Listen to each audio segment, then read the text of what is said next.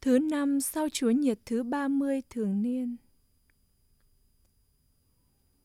Bài trích thư Thánh Phaolô tông đồ gửi tín hữu Ê-phê-sô.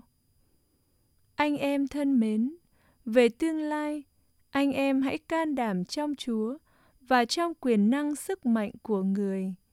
Anh em hãy mặc lấy mã giáp của Thiên Chúa để anh em có thể chống lại được với những mưu trước ma quỷ.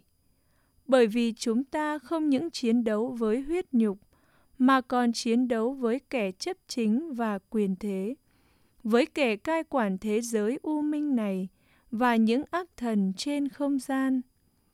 Bởi đó, anh em hãy mặc lấy mã giáp của Thiên Chúa để có thể kháng cự được trong ngày đen tối và đứng vững sau khi bình định được tất cả. Vậy anh em hãy đứng vững, thắt đai lưng chân lý, mặc áo giáp công chính và chân mang giày để sẵn sàng truyền bá tin mừng hòa bình. Anh em hãy luôn luôn mang khiên thuẫn đức tin, nhờ đó anh em dập tắt được mọi tên lửa kẻ cực ác. Anh em hãy nhận lấy mũ chiến cứu độ và cầm gươm của Thánh Thần, tức là lời của Thiên Chúa.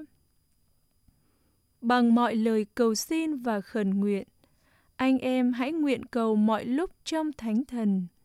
Hãy tỉnh thức ân cần lo việc đó và cũng hãy cầu nguyện cho tất cả các thánh.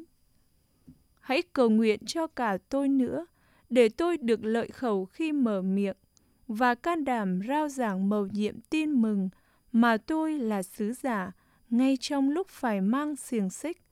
Hầu khi rao giảng, tôi mạnh dạn nói năng như tôi phải nói.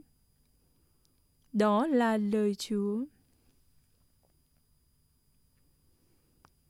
Ôi đá tảng của con chúc tụng Chúa. Ôi đá tảng của con chúc tụng Chúa, là đấng rèn luyện cho tay con biết đấu tranh, cho các ngón tay con thiện nghề chinh chiến. Ôi đá tảng của con chúc tụng Chúa. Chúa là tình thương và là chiến lũy, là đấng phù trợ và giải phóng con. Chúa là khiên thuẫn, là chỗ con nương náu, Ngài bắt chư dân phải khuất phục con. Ôi đá tảng của con chúc tụng Chúa. Ôi Thiên Chúa, con sẽ ca mừng Ngài bài ca mới. Với cây đàn 10 giây con sẽ ca mừng Ngài, vì Ngài đã ban cho các vua chiến thắng, đã giải phóng David là tôi tớ của Ngài. Ôi đá tảng của con chúc tụng Chúa.